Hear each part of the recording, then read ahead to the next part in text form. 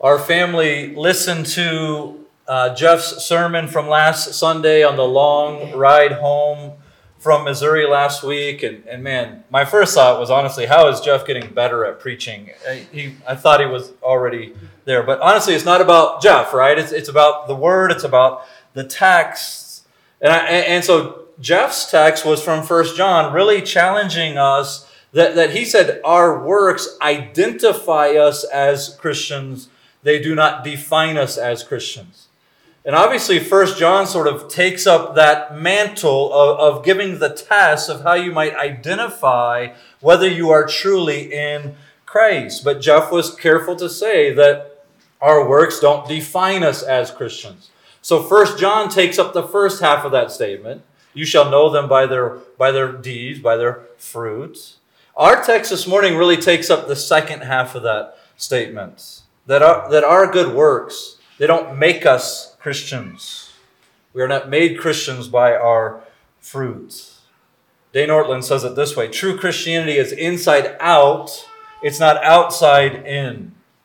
So we don't obey God in order to be made pure. We obey God because we have been made pure through the work of Jesus Christ. And that's the thrust of our passage this morning. I know it's been a few weeks since we've been in Luke, but remember our passage kind of follows on the heels of Jesus' warning the crowd there that they must respond to him and to his message. In fact, he told them, if you're not with me, you are against me. To be somewhat neutral is to stand against Christ. So now he's talking to the religious leaders and he's grouping them in that group that has rejected him. So we might say it this way, that immorality, overt immorality, some of the things that Neil even prayed about this morning, overt immorality might be the more obvious, the more seeable way to reject Jesus. But turning morality into a means of becoming a Christian is the more subtle and therefore the easiest way to reject Jesus. So we're going to bounce around a little bit in the text. In fact, we've said that Luke sort of structures his gospel in such a way that there's a rough chronology, but he kind of picks and chooses what he wants to do to make his own point. And so that's sort of how we're going to take our text this morning. We're going to hop around a little bit to try to best capture and explain the text, but hopefully by the time we're done, we will have dealt with the entire passage. So there's 4 points this morning: the problem with, the symptoms of, the results of, and the alternative to obeying God in order to be cleansed by sin. The symptoms of, the results of, the alternative to, I missed one there. The problem with obeying in order to be cleansed from sin. Let's start with that first one. We see it in the first 4 verses there. The problem with obeying in order to be purified or in order to be cleansed from sin. Look there in verses 37 and 38. While Jesus was speaking, a Pharisee asked him to dine with him, so he went in and reclined at table. The Pharisee was astonished to see that he did not first wash before dinner.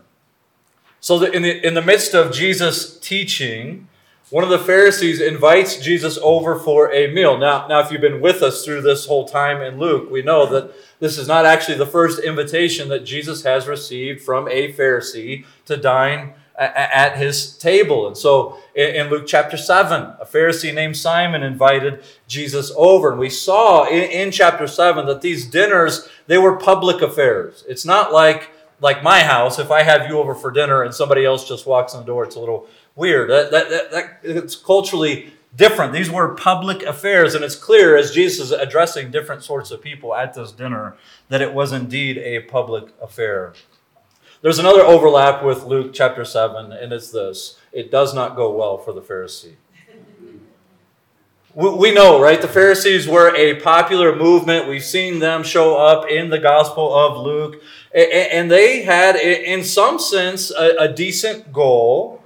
That their hope was to encourage purity in Israel so that God would then turn and bless his people. But part of their desire involved enacting a series of extra biblical commands and regulations that were designed to sort of even be a further fence from God's law. So you had God's law, and then the Pharisees and the lawyers, they wanted to have another fence that they came up with so that you don't even get close to sinning. I don't know if there's any recovering legalists here this morning, but sometimes I know my own heart. I wish, I just wish God would tell me what to do, right in every single situation. So I feel that. Well, those guys scratch this itch, and it's not actually as good as we might imagine. And so they're actually shocked in verse 38 when Jesus doesn't wash his hands before a meal. Now, before all the children revolt against mom, asking them to wash their hands, we need to understand this isn't about hygiene, right? This is about ritual purity. In fact, this is the Pharisees' attempt to reflect something that was happening in God's law, these laws of ritual purity. Things like leprosy, touching a dead body, a bodily discharge, not following certain cleansing laws would, in fact, make a person unclean in Israel. Now, these laws, they had a practical purpose, but the primary purpose was to teach people, to teach Israel about the holiness of God and the defilement of man. So you have Israel in the wilderness, and God says he's going to dwell in their midst. He's going to dwell in the midst of his people in the tabernacle. And when God is in your midst, you must be clean. That's what these laws are teaching. God cannot be in the presence of the defiled. If you're not clean, you go outside the camp. You must isolate yourself away from the congregation of Israel and away from the presence of the Lord because you are defiled. You are unclean. So these laws were meant to picture the distinction between God and man. It was supposed to be a constant reminder to Israel of the impossibility. No one could remain clean. You were going to become unclean at some point. The impossibility of being worthy to dwell with God, and the impossibility of God dwelling in the midst of the defiled. It's impossible not to be then touched by this defilement. The Pharisees, though, they had completely missed the picture. They thought if they just added a few more things that they could actually keep themselves from being touched by defilements. And we see in Jesus' response here that the problem is that the defilement goes well deeper than our bodies, and it reaches into the depths of our very heart and soul. Look there in verse 39 at Jesus' response. And the Lord said to him, "Now you Pharisees cleanse the outside of the cup and of the dish, but inside you are full of greed and wickedness." Now Jesus does something interesting here. He begins with the illustration. You wash the outside of the cup. But then in the middle, he just drops the illustration to make his point. But he doesn't even finish it. Right? He doesn't say the cup is dirty on the inside. That's implied. He says, you wash the outside of the cup, but you are full of greed and wickedness. So in search of making themselves clean before God, they've actually become hypocrites. They've put a mask over their heart to mask their true defilement, so that outwardly they might look clean, but inside they're grasping at all kinds of wickedness and evil desires. They appear clean on the outside, but on the inside they are unclean. They are defiled. They've washed the outside of the cup, but inside they're full of greed and wickedness. Jesus is pointing out the foolishness of hypocrisy. It is like doing the dishes, and you've got your coffee cup there, and it's got that little ring on the bottom of coffee that's sort of baked on because you haven't washed it in time. And instead of actually washing the whole thing, you just sort of clean the outside and you hang it back up or you put it back in the cupboard. It is foolishness. You haven't cleaned the part that matters. If you had to pick, do you want the inside clean or do you want the outside clean? Which would you pick? You'd pick the inside. And that's what Jesus is getting at there in verse 40 when he says, "You fools, did not he who made the outside make the inside also?" They ignored the fact that God is Lord not only over the outer man, but he is Lord over the inner man. He is Lord not only over what you do outwardly, but he is Lord over the desires of your heart. And so Jesus says you've neglected that, and therefore you are a fool. You probably know that fool in the Bible isn't an intellectual insult. It's a spiritual one. A fool in the Bible is not a dummy. You can be really intelligent, really smart, and be a fool. A fool in the Bible is one who lives as if God does not exist. A fool says in his heart, there is no God.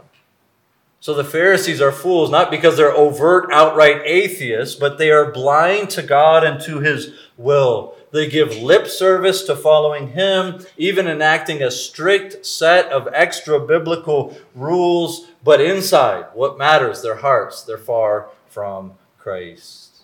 So their legalism, their outward rituals, and their outward purity actually becomes the very means by which they are rebelling against God and rejecting God's prophet, Jesus Christ, the ultimate prophet, the Son of God. So, a couple of thoughts before we sort of move on to point number 2. And we move on to sort of the curses that Jesus pronounces over these religious leaders. First, don't misunderstand the nature of sin. Don't misunderstand the nature of sin. The Pharisees did not understand their complete and utter defilement before God. They viewed sin as a small problem, so they offered small solutions like washing your hands before you eat. They washed the outside, they beautified the outside, assuming that this is all sin needs to be taken care of. Sin can be sort of managed, it can be sort of handled. We just have to do these certain regulations. And then we are pure, we're clear in God's sight. But they've missed the nature of defilement. I remember when Tide pens came out. Man, I thought that was going to be a miracle from above. Where if you spilled something on your shirt, this little pen will just miraculously make it disappear. There will be no sign whatsoever that you just spilled a quarter cup of spaghetti on your shirt. But I quickly learned the kinds of messes that I make when I eat can't be handled by this stupid little pen. Maybe they help you. But sin's defilement is like that. It is so deep and it's so pervasive that it can't be managed.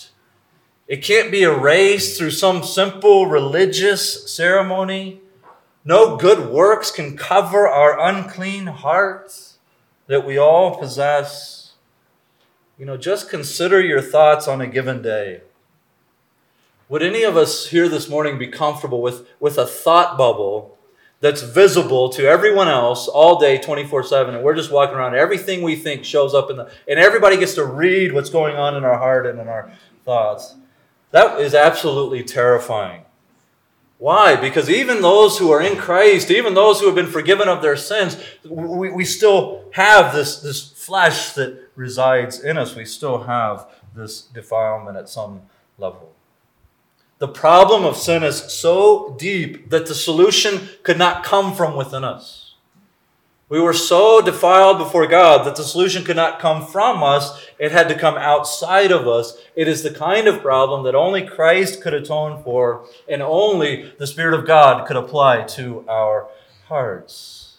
So, don't misunderstand the nature of sin. To minimize sin might make us feel better in the moment. But the other thing it does, when we minimize sin, we minimize the work of Christ. Why the cross if sin can be managed? Well, it can't be managed, and it required the cross to purify us from our sins. Secondly, don't ignore what matters most. Your heart is the principal part of you that demands your attention.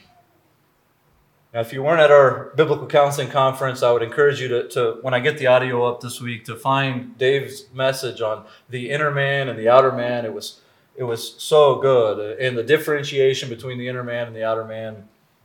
It was actually really terrible for me to listen to that before vacation, because Dave talked about actually taking care of our bodies, and I'm like running on vacation and drinking water at restaurants. But go find that and consider that teaching, because Dave's making this same point. Your heart, your body matters, right? We don't want to fall off that side of the horse. Your body matters, but your heart is the principal part of you that demands your attention.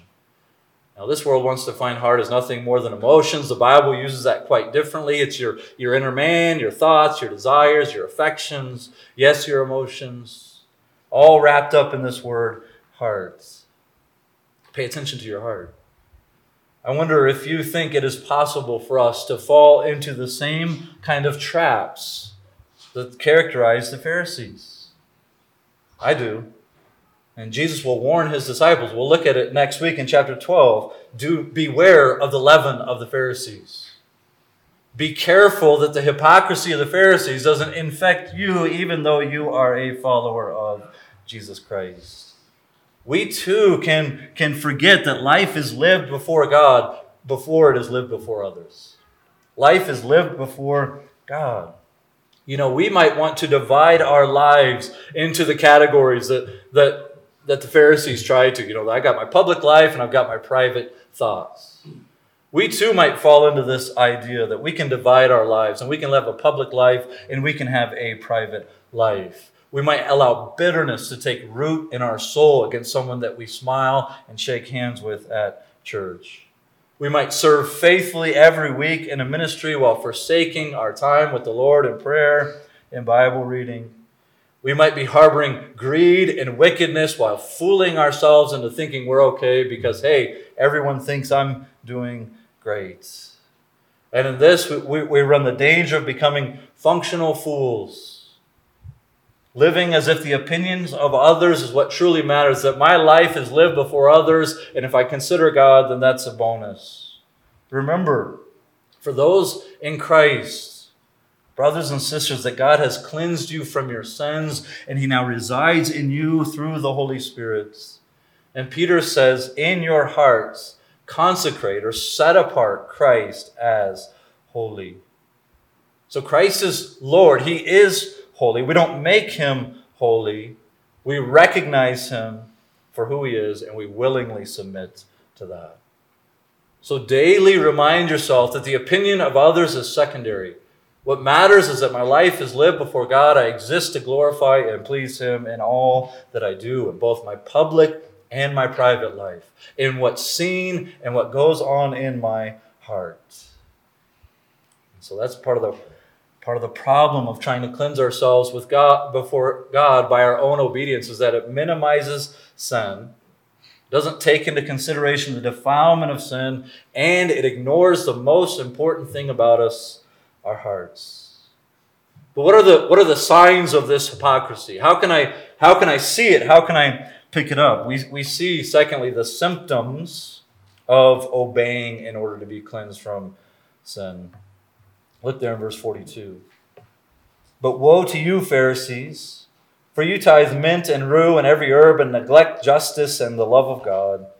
These you ought to have done without neglecting the others.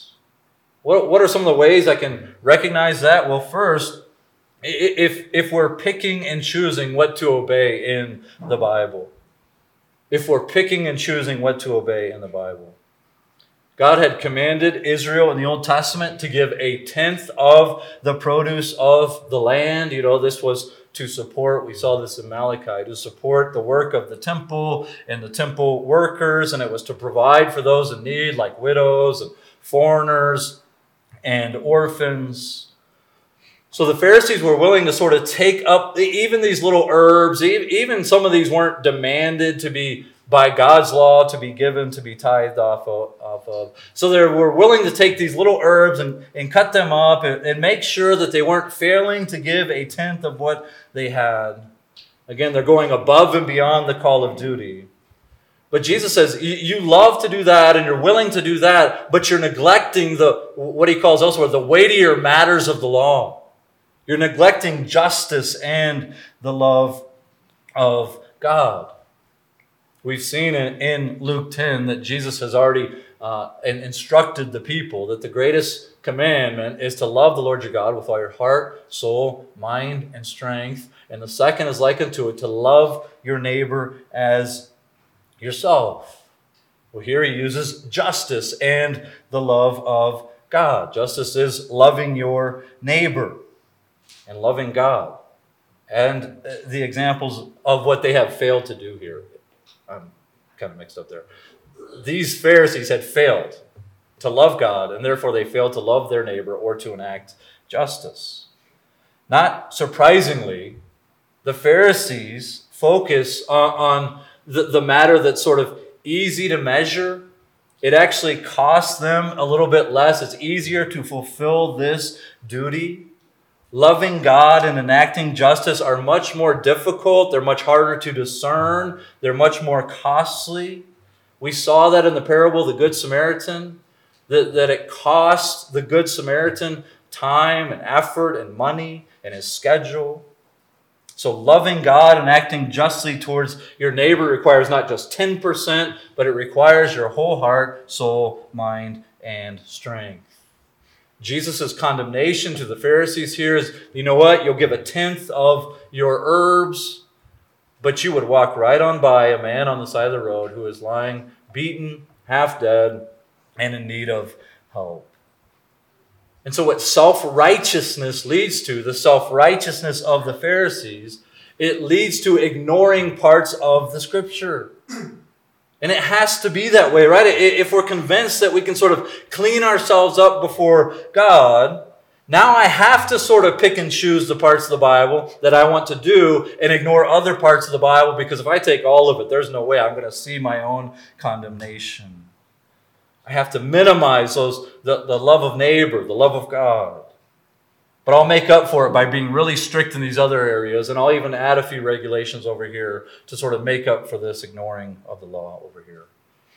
So self-righteousness naturally leads to picking and choosing what we want to believe and obey in the Bible. There's a second characteristic, it's pride. We see it there in verse 43. Woe to you, Pharisees, for you love the best seat in the synagogues and greetings in the marketplaces. So another curse is pronounced here on the Pharisees because of their pride. It is seen in their love for adulation. They feed off of the acclaim, the respect, the greetings in the marketplace, the applause of man that they receive from others. So instead of going to the synagogue to honor God, they go to receive compliments, to pat themselves on the back. Praise for their great devotion to the Lord. They love the applause of man. Now I believe people are generally under-encouraged, so it's important for us to be encouragers. But we need to recognize in our own heart the tendency and the ease with which we might begin to live for that sort of thing. To live for the applause of man, to live for affirmation. Remember that we are not seeking the applause of others. We are looking forward to that climactic word from Christ. Well done, good and faithful servants. A third symptom or characteristic, those who are going the way of self-righteousness, falling under the sway of the Pharisee here, are not only deceived themselves, but they are leading others to the grave. Verse 44, woe to you, for you are like unmarked graves, and people walk over them without knowing it. We talked about those laws of uncleanness and touching a dead body, and one of the ways to become unclean was actually to touch a grave. Even walking over a grave that you didn't realize was there would make you unclean for 7 days according to the law. And that's why it became common practice to sort of paint these gravestones in white so they would be noticeable and no one would accidentally make themselves unclean by stumbling over someone's grave. But sometimes these graves were not well marked or unmarked, and someone would unknowingly walk over it and they would become unclean. And Jesus is saying you're like an unmarked grave because you're not only unclean yourself, but you are defiling others as they fall underneath your sway and your influence and your teaching. Notice Jesus says they don't even recognize it, but they are deceiving others by bringing them underneath their legalistic instruction. And so what looks promising and what looks good on the outside is actually leading to death because it's ignoring God's word. It's ignoring God's message. That's why we said in the beginning that this legalistic spirit, the self-righteousness, thinking I can cleanse myself before God, it's subtle because it looks good on the outside. Paul says in Colossians 2, it has an appearance of godliness. Legalism is like carbon monoxide poisoning. You can't tell. You can't smell it. You don't know what's coming. It's a subtle killer. It sneaks in undetected, and it leads to death. And these are some harsh words from Jesus towards the Pharisees. He is a dinner guest, and he is going hard in the paint on these guys. And it causes a lawyer, or we might call them scribes in the crowd in verse 45 to say essentially this, like, excuse me, Jesus, but we're kind of offended by this too. And I don't know if he expected Jesus to say like, well, sorry about that. This is just towards the Pharisees. Lawyers, you guys are doing a good job. But these two, they ran in close circles. So the lawyer is offended. And Jesus essentially says something like, yeah, I know. And now let me turn my attention to you. So these lawyers, they would study the word. Remember, Israel was a theocracy. So what law is a lawyer in Israel going to study? Well, they're going to study God's law.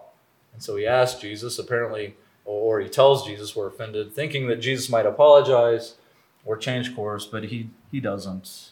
Turns his attention to the lawyers that are present at this dinner, and he begins pronouncing woes on them. Look at verse 46. And he said, woe to you lawyers also, for you load people with burdens hard to bear, and you yourselves do not touch the burdens with one of your fingers. What's another symptom of self-righteousness? Well, it's loading heavy burdens on people and being unwilling to help bear the load with them. That word burden is actually used in Acts to describe a ship's cargo. I mean, this is a heavy weight laid on someone's shoulders. And in the context, it's the weight of misusing God's law and the weight of adding laws to God's law. And this crushes the spirit. This is a heavy burden on someone's shoulders, and it's weighing them down and it's crushing them. You see, the law of God, rightly understood, was meant to drive people to God and to His grace, ultimately finding their only hope in Jesus Christ, who fulfilled the law on their behalf. But the legalistic use of the law in adding to the law crushes those underneath that weight. We cannot bear up underneath the law. And we cannot bear up underneath legalistic expectations added to the law. And so, one application for us here is for parents. We need to be careful here. Because one of the ways that we can provoke our children to wrath, which I think is more like rebellion, not like, oh, you made your kid angry, you must have sinned against him. No, it's not that. It's for a kid to get to a point where he sees no other option but to walk out, to walk away from Christ. One of the ways that we can weigh down our children and provoke them to anger is by putting legalistic expectations on their shoulders. We can discourage them from following Christ if we give them the impression that God is only lawgiver and He is constantly disappointed in us and shows no grace, no path towards forgiveness. So one of the things we can do is help children connect to the gospel. And one of the things we can do is not discipline children for making mistakes. We kind of sort of differentiate between sin and mistakes. I think our record at a restaurant is like 5 spilled drinks in one meal, and that's frustrating, right? But it's not sin. And so I want to help my kids sort of understand that difference between disobedience to God, and maybe you should be more careful next time. Some of you are smiling because you've been to dinner with us.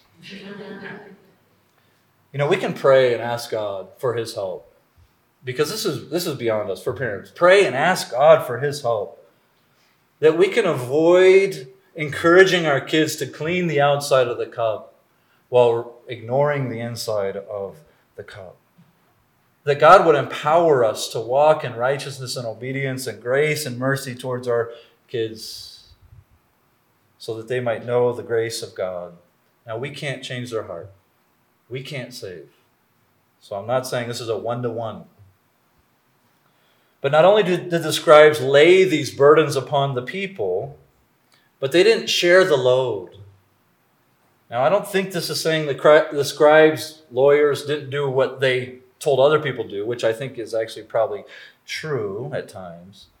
But instead, Jesus is simply condemning them for creating these burdens and crushing people with these burdens and then just sort of sending them off to bear this load all by themselves.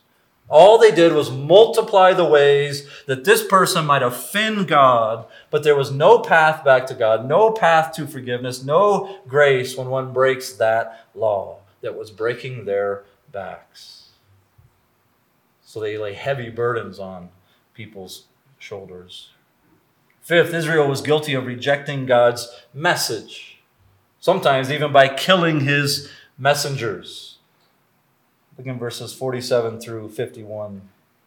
Woe to you, for you build the tombs of the prophets whom your fathers killed. So you are witnesses, and you consent to the deeds of your fathers, for they killed them, and you build their tombs. Therefore also the wisdom of God said, I will send them prophets and apostles, some of whom they will kill and persecute, so that the blood of all the prophets shed from the foundation of the world may be charged against this generation. From the blood of Abel to the blood of Zechariah, who perished between the altar and the sanctuary. Yes, I tell you, it will be required of this generation. Jesus is essentially saying to these people that the only prophet you honor is a dead prophet. The only prophet you honor is the one who's not in your face calling you to repent of sin. The way to honor the prophets for these Pharisees was not to decorate a tomb, but to obey their words. And they're refusing to obey the words of the prophets. He's essentially saying that you say you honor the prophets, but if Isaiah or Jeremiah or Elijah or Ezekiel, if any of the prophets were here, you would oppose them just like your fathers opposed them. You would reject them and their message. Again, this is just one more example of their outward piety. Oh, we love the prophets. But the inward defilement where they would reject the message of the prophets. The same wickedness and greed that drove their ancestors to reject the prophets and in some cases kill them is living within the scribes and the Pharisees. We've already seen it in Luke. We've seen it in the way they've rejected John the Baptist. And we see it in the way that they oppose Jesus. We'll see it really clearly at the end of the gospel when Pilate says, well, what shall I do with Jesus? And they cry out, crucify him, crucify him. How do we know they would reject Isaiah and Elijah and Jeremiah? Because they crucified the one whom those prophets were pointing forward to. So this word prophet, in this sense, it's used to describe any of those in the Old Testament who testified to God's way of righteousness. So even Abel is included here in this list of prophets. Abel, as we know in Genesis chapter 4, that's why Jesus says from the foundation of the world, you've been killing these prophets. Well, Abel was pretty early in the foundation of the world. He brought a proper sacrifice to the Lord and was killed by his brother, and the voice of his blood, the text says, was crying out for vengeance. In that sense, he was God's messenger. And this is a scathing rebuke towards Israel, as Jesus identifies them with Cain as opposed to Abel. You are the seed of the serpents. So he says, from Abel to Zechariah, you've been rejecting these prophets. The Hebrew Bible was actually structured different than our English Bibles. The Hebrew Bible would end in 2 Chronicles. And so it starts in Genesis with Abel, end in 2 Chronicles with the prophet Zechariah being murdered for calling out the sins of the people. So Jesus is saying from A to Z, from beginning to end of the Old Testament, the prophets were rejected. And not only that, but God will send more prophets. He will send apostles to you, and you will put them to death as well. They have thoroughly rejected God and his message, and therefore incur the wrath of God. Lastly, the characteristic, the symptom of this, they conceal the gospel. They conceal the gospel. Those who attempt to obey in order to be cleansed from sin conceal the gospel of Christ. Look at verse 52. Woe to you, lawyers, for you have taken away the key of knowledge. You did not enter yourselves, and you hindered those who were entering. The ones who were tasked with interpreting God's word were actually the ones who became obstacles to people finding and knowing God. They hindered those seeking eternal life from actually finding it. They prevented others from grasping salvation and are therefore guilty of causing others to fall, like the Pharisees, guilty of bringing those others under the condemnation of death. They missed the point of the law. And so they brought people underneath this heavy burden. Many of us can kind of look back on our education and we can think of a teacher who really impacted us, really changed the course of our life. If you love math, it's probably because you had a great math teacher. If you love literature, it's probably because some teacher made literature come alive for you. Well, these Pharisees and scribes and lawyers were the opposite of that. They took what should have been the key to life, the revelation of God, and they hid it. And they taught something else. And they concealed the gospel. They concealed the hope of God. They obscured the subject they were supposed to teach, and so they turned people off to the message of the coming of the Messiah. Legalistic teachers obscure the gospel because the gospel calls for them to turn from their hypocrisy, repent of the defilement of their hearts, to humble themselves, to admit they need a Savior, and to follow Jesus. That's a hard word. So they obscure it and they make it mean something else. So hopefully we can understand then the harsh tone that Jesus takes with these leaders. We see, third, the results of obeying in order to be cleansed from sin. The results of obeying in order to be cleansed from sin. There are two things in the text that result from this attitude. The first is they oppose Jesus. The second is they incur God's judgment because they oppose Jesus.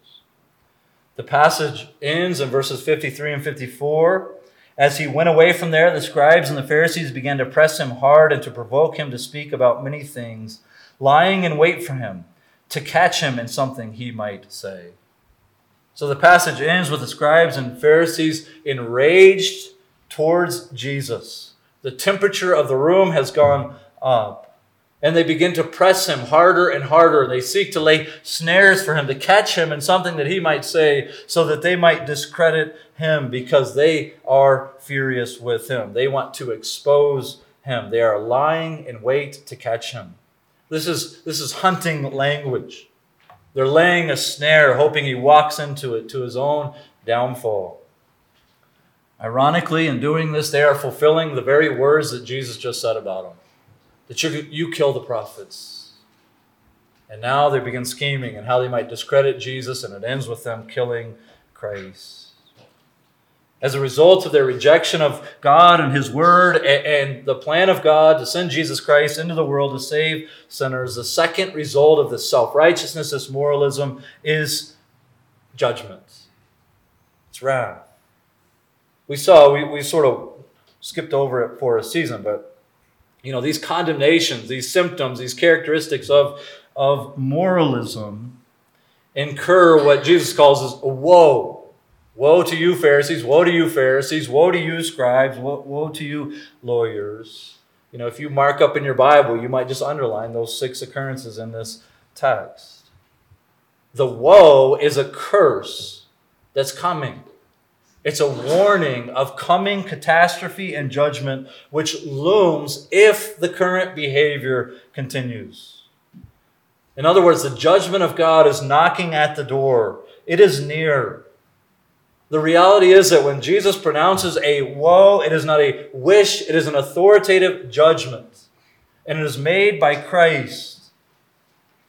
And if you persist in this, catastrophe is coming, judgment is coming, wrath is coming. Woe unto you. So all those who insist on taking care of their own defilement before God, including us this morning, anyone who thinks, I can clean myself up, I can cleanse myself, I can be good enough to earn God's righteousness, all those who insist on dealing with their own defilement before God sit under the wrath of God and will one day incur the penalty for sin. And so we need an answer to our defilement.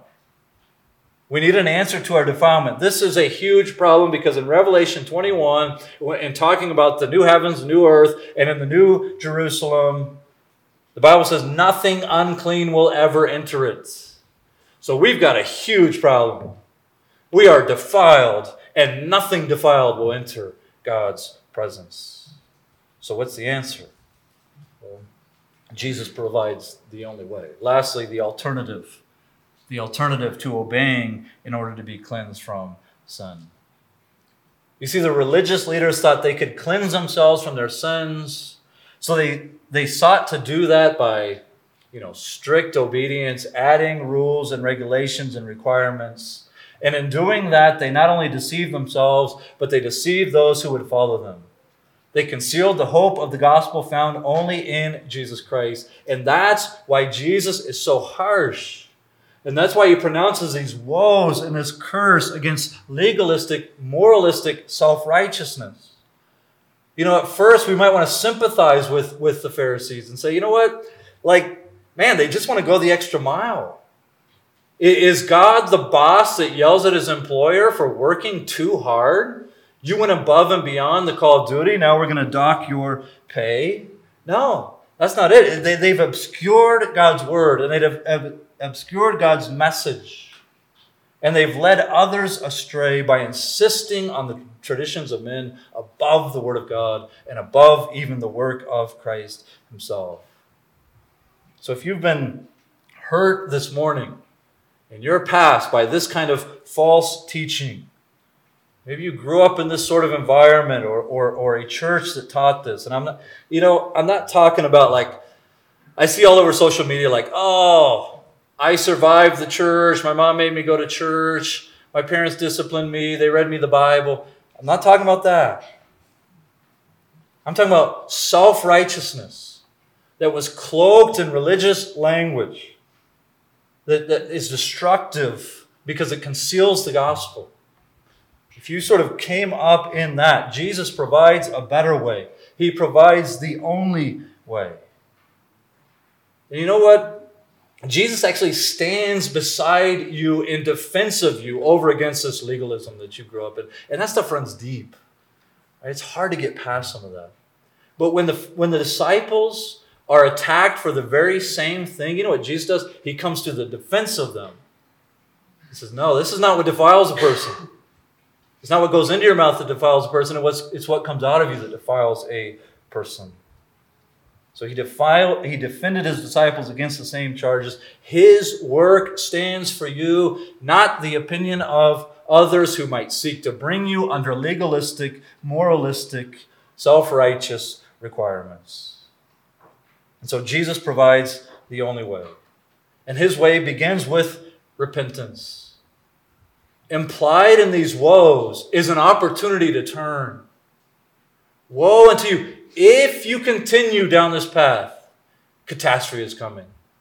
But there's an implied call to repentance. It's like Jonah who went to Nineveh. All he said, hey, in 40 days you're going to be overthrown. That's all he said. But what happened? Nineveh repented, and God withdrew his judgment. These woes have an implied judgment. The warning invites a turning from these types of attitudes and actions. And for the Pharisees and for us, turning to Christ involves not only turning our backs on our sin, but also trading in our own goodness and admitting that it's nothing before God. and trusting that Jesus Christ was perfect and he suffered in our place so that I might be credited with his perfect record. We let go of anything that might be impressive about us. We let go of anything that we think might stand before the Lord. Our very best efforts, we say they're nothing, and we throw ourselves at the mercy of God found in Jesus Christ, admitting that cleansing ourselves fall so short. Jesus would say elsewhere, unless your righteousness exceeds that of the Pharisees, you will not see the kingdom of God. The Pharisees, outwardly, they were the righteous of the righteous. And you must have a greater righteousness than the Pharisees to enter the kingdom of God. Well, how is that possible? Only possible by being totally and utterly reliant on the work of Jesus Christ on your behalf to make you clean, to take care of your defilements. The righteousness of the Pharisees fell short because they didn't evaluate on the right standard, God's holiness and righteousness. The death of Jesus is the only way by which we might be made pure before God. Hebrews 9 says it this way: the blood of goats and bulls and the ashes of a heifer sprinkled on those who are ceremonially unclean sanctify them so that they are outwardly clean. How much more then will the blood of Christ, who through the eternal Spirit offered himself unblemished to God, cleanse our consciences from acts that lead to death so that we may serve the living God? He's the only way by which we might be cleansed from our sin. The way of Jesus begins with repentance. It requires utter reliance on him as the only way, and it results in rest for his people. While the lawyers are laying up heavy burdens on shoulders with their legalistic requirements, Jesus says this: come to me, all who labor and are heavy laden, and I will give you rest. Take my yoke upon you and learn from me, for I am gentle and lowly in heart, and you will find rest for your souls. For my yoke is easy and my burden is light. Many of you are somewhat familiar with the story of Martin Luther, the reformer. He wrestled with this despair of his own unrighteousness, his own defilement. I often say that, like today, we have to convince people they are sinners. Luther was very convinced he was a sinner. He didn't know how God could deal with his sin. And he was so afflicted in his soul that he began to feel like God was actually personally afflicting Luther, pouring out his judgment by afflicting his soul and by reminding him of his own inability to earn his own righteousness. And he was reading in Psalm 22, my God, why have you forsaken me? And he's connecting that with the fact that Jesus cried that out on the cross. And he said, I know why I feel that way. I know why I'm in despair. But why did Jesus cry out, my God, why have you forsaken me? Because he was perfect. He had no reason to be afflicted. But soon Luther would learn that Christ's cry is the result of Jesus taking on himself the sin of humanity as man's substitute. And Luther realized that if Christ took his sin on himself, then Luther is made righteous. The very thing that he had labored to obtain was given to him freely in Christ, because Jesus took on sin so that we might have confidence that God is our loving Father. The way of Jesus results in rest. The way of Jesus empowers us to truly obey from a heart of love. The way of Jesus empowers us to truly obey from a heart of love. Here's where we began. We obey because of our purity, not in order to be pure before God. True Christianity is inside out. It's not outside in. So we shouldn't look at the teaching of Jesus here and conclude that God doesn't care about our obedience. Obeying God is not legalism. God does care about our obedience, but he desires for us to obey him from a clean heart and a pure conscience that comes through Christ. I think that's what Jesus is driving at there in verse 41 when he tells the Pharisees, give as alms those things that are within. Give yourself first to God, and he will make you clean. And then you can walk in true and right obedience. Listen with this. How different Christ is from these religious hypocrites. How different Christ is from these religious hypocrites. How different he is from us, who often fall into some of these same trappings or allow the leaven of the Pharisees to sort of leaven our life a little bit. They pick and choose what to obey. They pick and choose to obey these easy commands and deny justice and the love of God. Jesus obeyed every word perfectly in order to fulfill all righteousness. The religious hypocrites are proud. Paul says that Jesus humbled himself, taking on the form of a servant, even to the point of the death on the cross. These Pharisees, they lead others to death. Yet Jesus is the life of God, and he grants life to all those who come to him. They put heavy burdens on people. We saw in Matthew 11 that Jesus' yoke is easy and his burden is light. They reject the word. He is the word. They concealed the gospel. Jesus is the revelation of God's plan to save sinners from their sins if they would only humble themselves and turn to Christ and admit their sin and rely on his work. And honestly, that's what we do as we gather as a church. That's what we do as we gather, is to remind ourselves of the work of Christ on our behalf, to remind ourselves of where our cleanness comes from, so that when we do preach commands from the Bible, they're motivated not out of a legalistic spirit, but out of a love for God, for his work for us, finished on the cross through Jesus Christ. Let's pray.